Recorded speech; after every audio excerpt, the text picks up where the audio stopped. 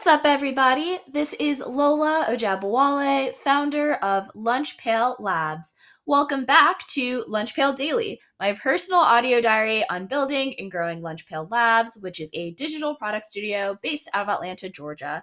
In today's episode, wanted to jam about fog, behavior change, and all of that jazz. So, BJ Fogg, he is a Stanford behavioral researcher and professor. I think he's even started the behavior lab at Stanford.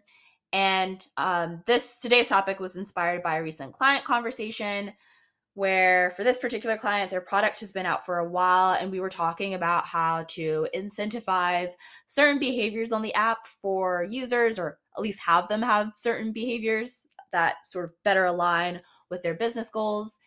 And I think Fogg and his behavior model, which is more of a psychology framework, provides a lot of good hints that we can think through about how to incentivize behaviors on the products that we build. And so I just wanted to jam on all of that in today's episode. So, starting at the beginning, what is Fogg's behavior model? There are really three elements at the heart of it. It's that there are three elements that converge at the same moment for a behavior to occur. And these elements are motivation, ability, and a prompt to trigger the behavior. When a behavior does not occur, it's because one of these things are missing.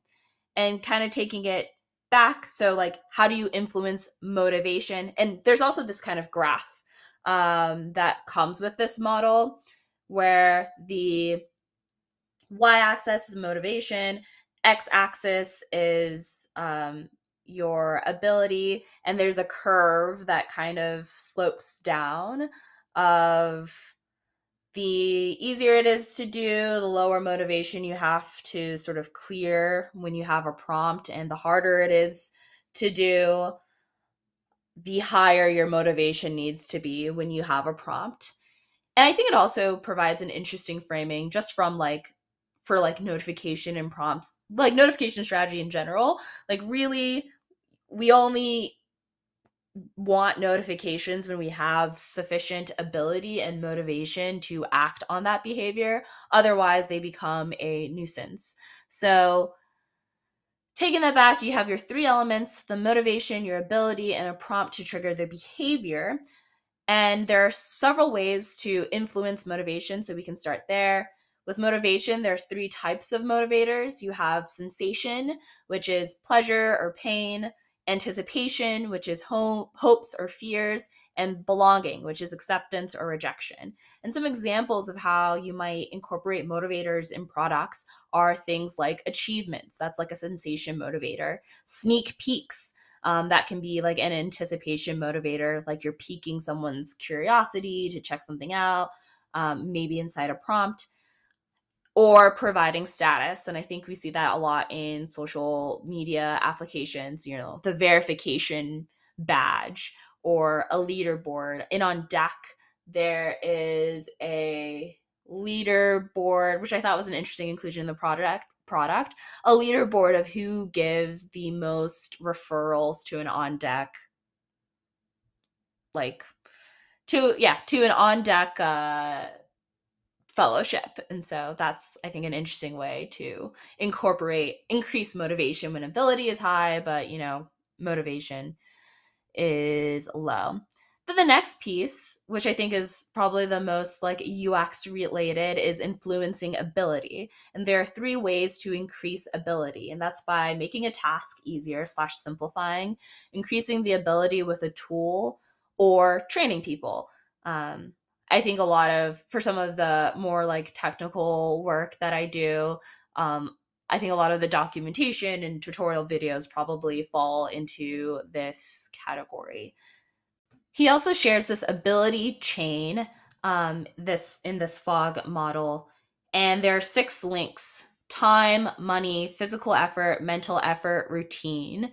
And usually when you're trying to influence ability, especially by simplifying or making a task easier, you are targeting one of these links in the chain that are like the weakest link is the hardest piece to in the ability kind of for like the user to do that behavior.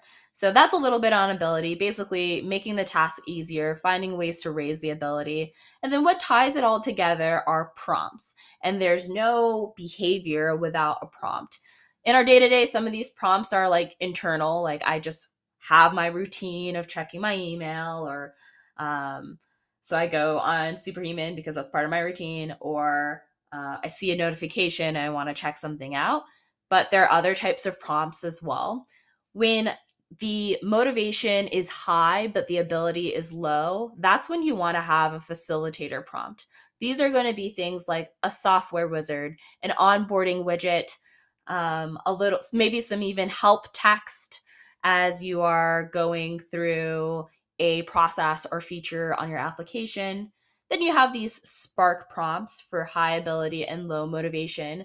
These are the kinds of prompts that are really trying to raise the motivation of the target user.